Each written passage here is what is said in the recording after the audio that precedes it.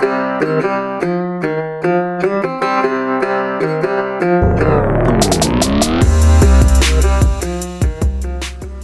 up, everybody? It's Dan, Binder Boneyard, coming at you from the new office at the house.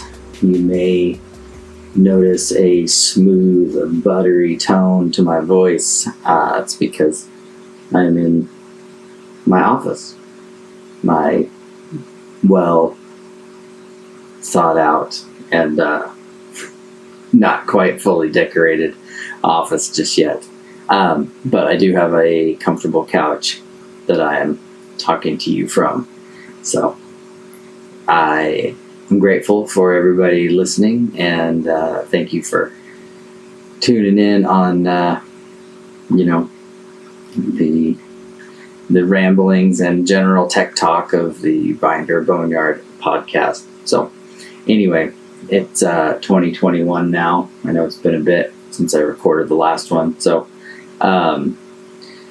thanks for being here, and I'm glad you're listening.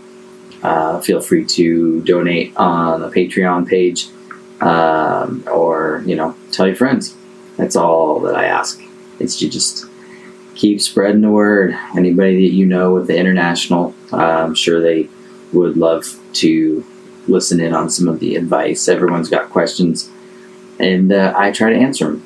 So I've been seeing a lot of stuff circulating lately about suspension design and, the attributes that Scout 2s have.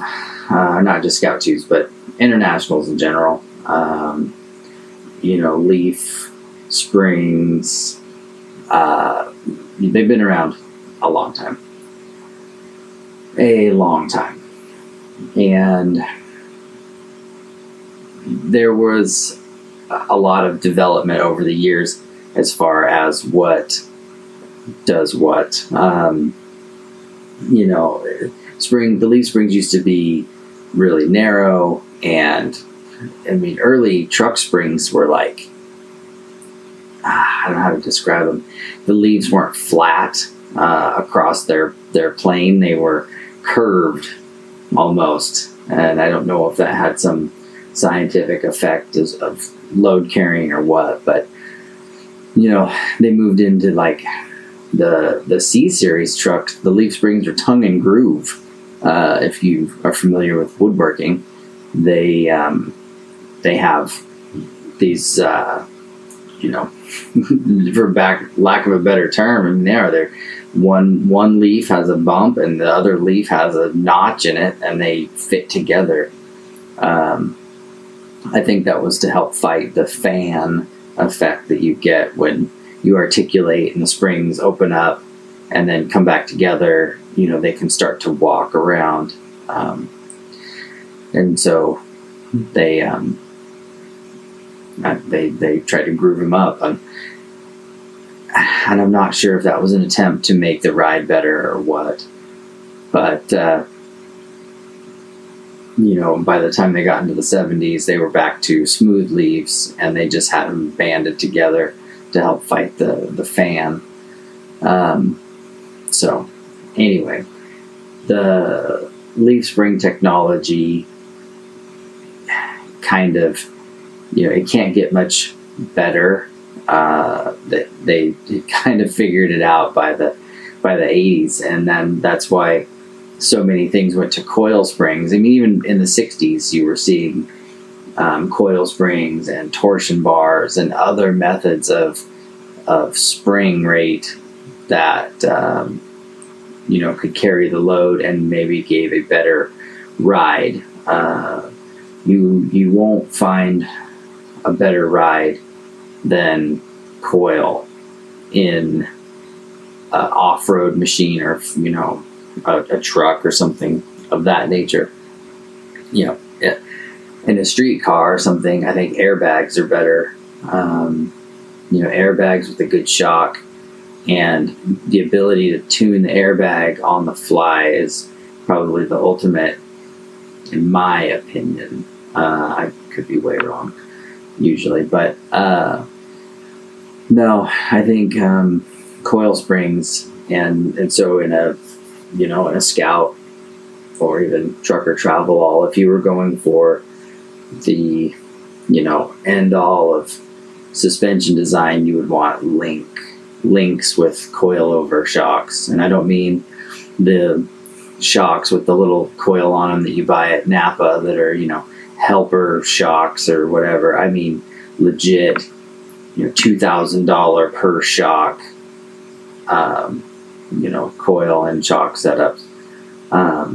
Secondary to that would be an individual coil and then the standalone shock. But when you start talking about it in a Scout, you run into packaging problems. There's just not enough space, not enough room for all those things to fit in there.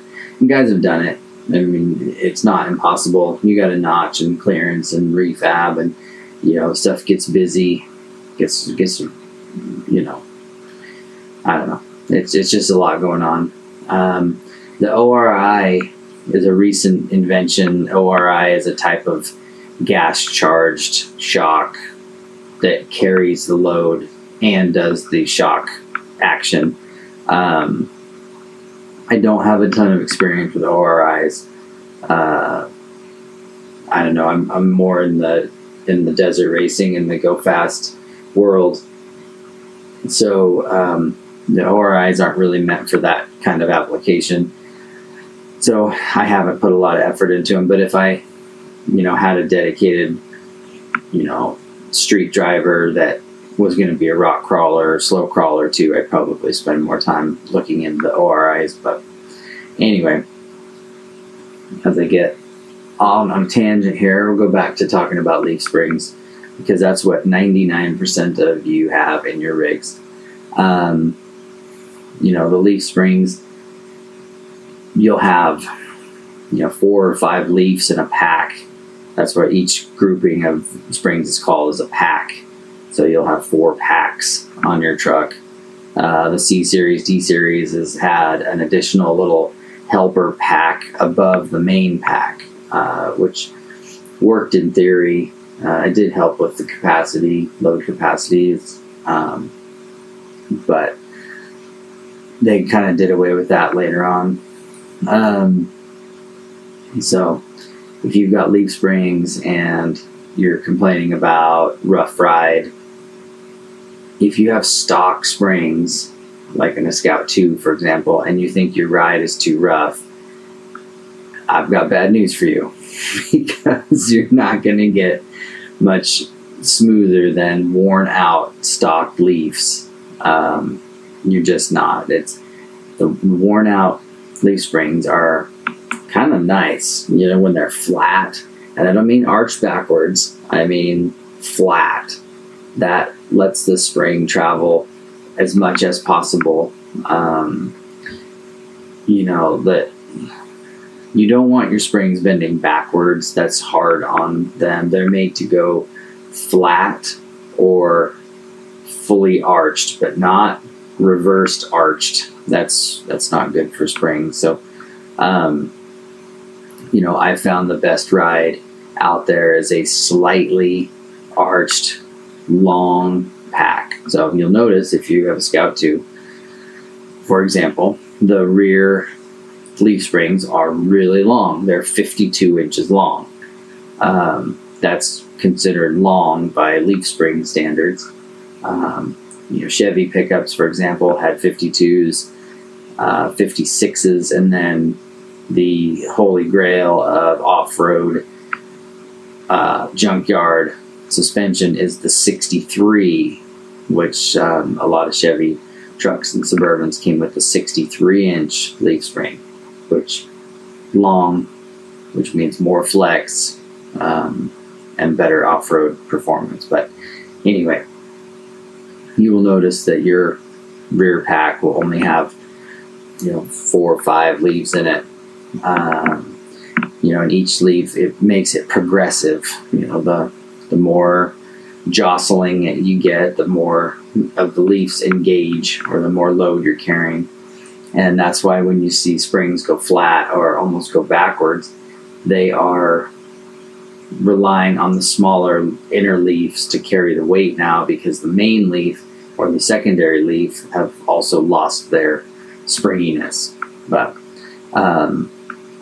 you see more of that on the front springs, the Scouts especially, and the V8 800s.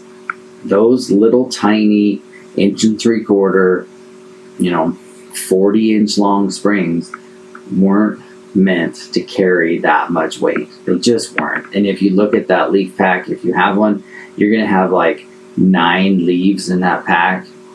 And they had to do that to get it to carry the weight. And that's part of why, the 800s ride like forklifts, because they've got these big, thick packs that are, skinny and short, and they don't flex, and they don't absorb the bumps. So, that's why, like some of the kit that we sell for the 800s, it's that really long leaf setup. They still only have 5 leaves in the back and 6 leaves in the front, but they've got some Teflon sliders to help fight the friction, and they're very long, which longer springs equal better ride. So you'll notice that if you look close, you'll see what I'm talking about if you go out and look at your Scout. So there are ways to make lifted Scouts ride better, and that, the first step is just having a good kit. There are certain kits out there that live up to their name, Rough Country, and there are other kits that are better, like the Skyjacker, or you can get the kit from Anything Scout. They're coming out with a custom kit from Deaver, and if you know anything about off-road or race suspension, you'll know that Deaver is the name in leaf springs. They make some very high quality setups. So I'm looking forward to getting a set of the Deavers in here once Anything Scout finally gets their kits together and ready to retail, because I'm curious to see how well they ride. I know the Skyjacker soft ride, coupled with the Bilstein shocks, it is a surprisingly decent ride. It's not great. It's not, your 05 Denali. It is still a Scout on leaf springs, but it is better than you would expect, especially with new frame bushings and new shackles and hardware. It can ride well. And like I said, you're still at the mercy of 150-year-old technology, or maybe even older. So you can't hold it in the you can't expect a lot out of that kind of stuff. It's just, you're just limited to the design that you have there with the the size of the springs, the length of them, the number of leaves in the pack. There's custom spring makers out there that'll make you a pack that'll have 20 leaves in it, and it'll be the best riding pack you've ever had, because it's progressive. Like I mentioned earlier, each leaf adds to the next one, and so those packs are outrageously expensive, but it's what it is if you want that kind of ride. But if you're going that far, like I said, you want to step up to the next level, which would be a link and coil setup, which then that is infinitely tunable. But the thing with the leaf springs are they're really hard to tune. You can add and remove leaves and change things around, and Teflon sliders and different things like that. But in the end, it's really difficult to dial in the leaf that you need. Whereas with the coil spring and a nice adjustable shock, and I mean adjustable like like a King or a Fox or a Radflow, not a Rancho RS 9000 with a little knob on it. I mean a legit racing shock. That's the only way that you're going to be able to tune suspension to, as good of a ride as a new car. But it doesn't just come down to that. There's a lot of other factors like, link geometry, ride height, kind of tire you're running, and then how your body is attached to the frame, what kind of seats you have. There's things that are like mental blocks where if your truck is really rattly and really squeaky and everything makes a ton of noise and you hit a bump, and every time you hit a bump you get 101 decibels of squeak and rattle in your ear, it makes that bump feel worse than it is. You get in a rig that doesn't make noise and doesn't sound like it's falling apart, and you hit the same pothole, it's not going to feel nearly as bad because you don't get that audible, jarring sensation. So, something to think about in that respect too is that sometimes the severity of a ride is in your head because of just how it sounds. But then, like I said, there's other factors like your body bushings, how good of a seat you have. If your butt's touching springs and it's touching the floor, you hit a bump, it's going to compress your spine. So there's other factors that contribute to how your ride feels, that some people don't take into account. They just go, oh, this piece of crap, it just rides awful and whatever. So, if you do have the leaf springs and you do want to lift, I would recommend, not going bigger than a 4-inch spring. Even then, 4-inch spring kits are probably the roughest riding. The 2.5s are a good middle of the road compromise. I don't condone body lifts. I think that body lifts aren't the best solution, but I do think that new body bushings are a must do for everybody. So, you throw some fresh body bushings in there and a 2.5-inch lift, you can fit 32s with room. They won't rub on anything. You still got some, a nice wheel arch to tire ratio. You can still go off-road and get around good. You try and put 33s on there, you're probably going to rub, probably going to not look quite right. So I would try and stick around that 2.5-inch mark with new body bushing. If you're really, you got your heart set on 33s and you still want good performance, that's when you start looking at like the spring over lifts, which is kind of the best of both. But it's still my favorite. It's still the lift kit of my preference, spring over on stock springs with extended shackles and good shocks, at least Bilsteins, at least some 5100 Bilsteins, if not something better. But like I said, we take the leaf pack apart, we shine them up with a wire wheel, get rid of all the rust, repaint the springs, put in some sliders. I haven't done it recently, but I've done a couple packs that had them. But put them together, and then new bushings in the frame. Everything is greased and lubricated correctly. The longer shackles, we run the 5-inch shackles from IH Parts America. Longer shackle will let the spring move more. It doesn't limit travel as much as the short stock ones do. And then bump stops. Got to put the bump stops in there. Just helps keep the springs from getting reversed, arched, because that's how you break main links. Is you arch them out backwards and then they break.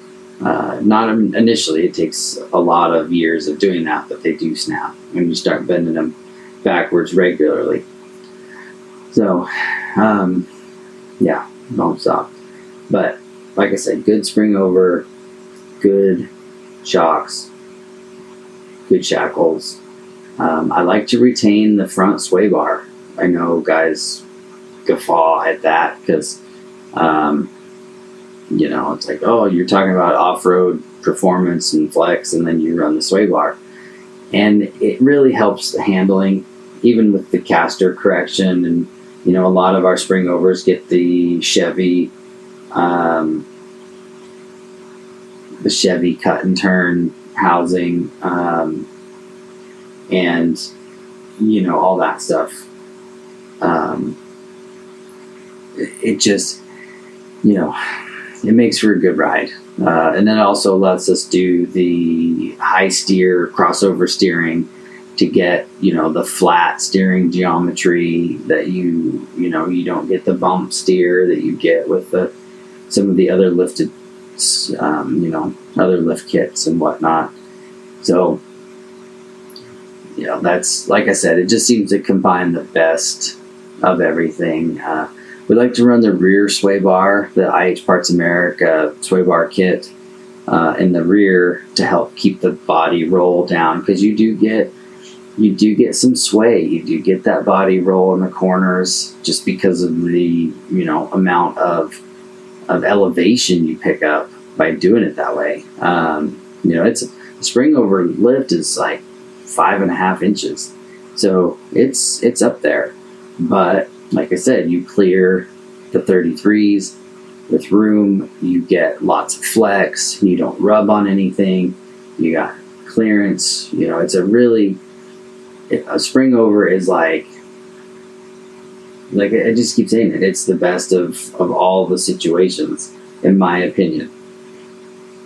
Short of going full links and coils and that route, which again, you can get the height and the tire size and the performance out of links and coils, and then you get even more performance because you can tune it to exactly the best possible ride.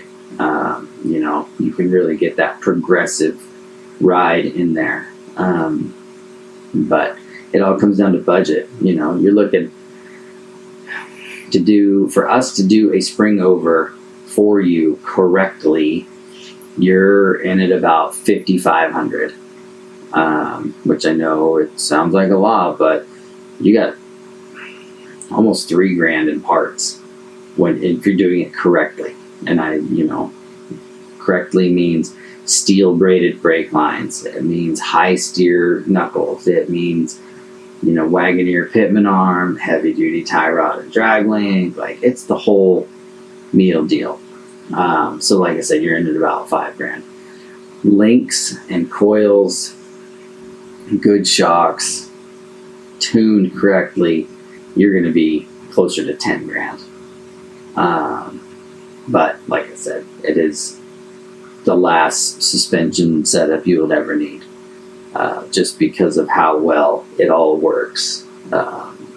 Race car parts, when used correctly, there's a reason why they're race car parts, but anyway, so hopefully that helped sort you out a little bit as far as what's what. Like I said, there's nothing wrong with leaf springs in the general scheme of things. It's just you have to be okay, just resign yourself to knowing that it's going to ride like a forklift and that it's going to squeak and make noise, and you're only going to get so much travel and so much articulation out of what you have. And if you want to update, then like I said, you can little modifications here and there. They do help. One thing I didn't talk about, and I have a few minutes I will cover, is the reverse shackle. And this is a hot button item across the board. Some people swear by their reverse shackles, and some people think it's the worst idea ever. The reverse shackle is where on a traditional shackle forward suspension setup, like a Scout, where the front spring shackle is at the front of the truck, you replace that shackle with a fixed mount and then move the shackle to the back of the spring. So now the shackle is at the rear of the spring, and when you hit a bump, the theory is that the axle will travel rearward, because now the shackle is at the back.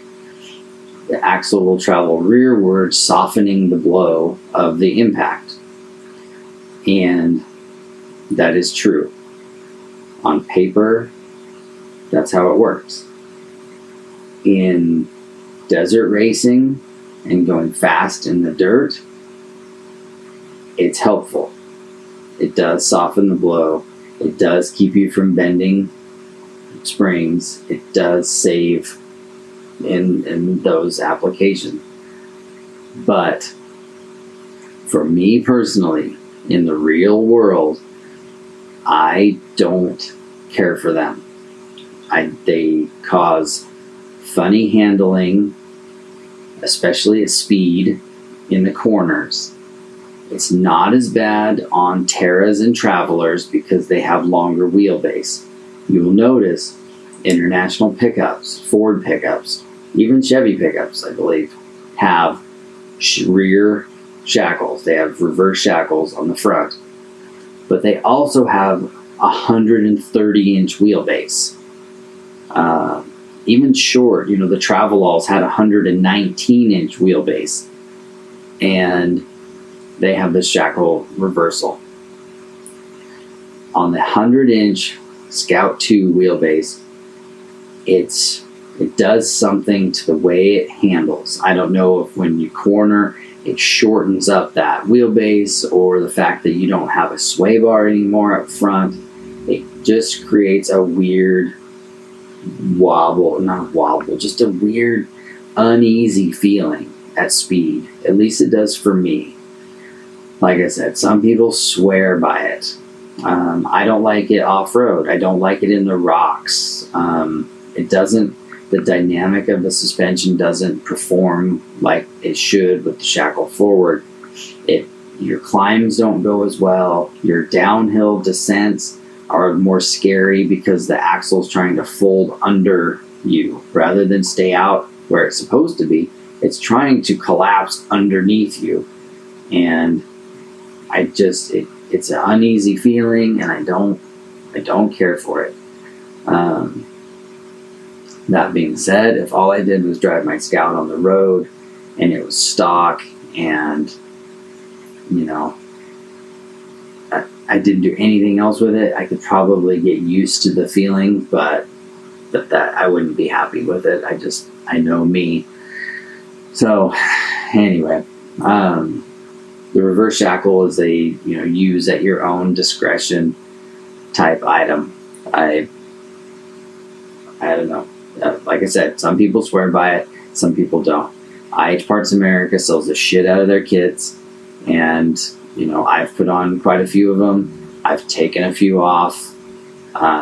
It's just how it is, and the jury is still out on that one. I believe I won't reverse shackle one of my own rigs unless it came with it from the factory, but that is just me.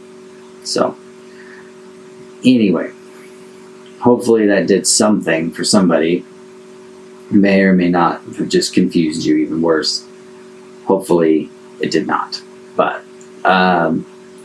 anyway, thank you for listening. Appreciate you very much. And hopefully I can knock out a few more of these. So, this has been Dan from Binder Boneyard.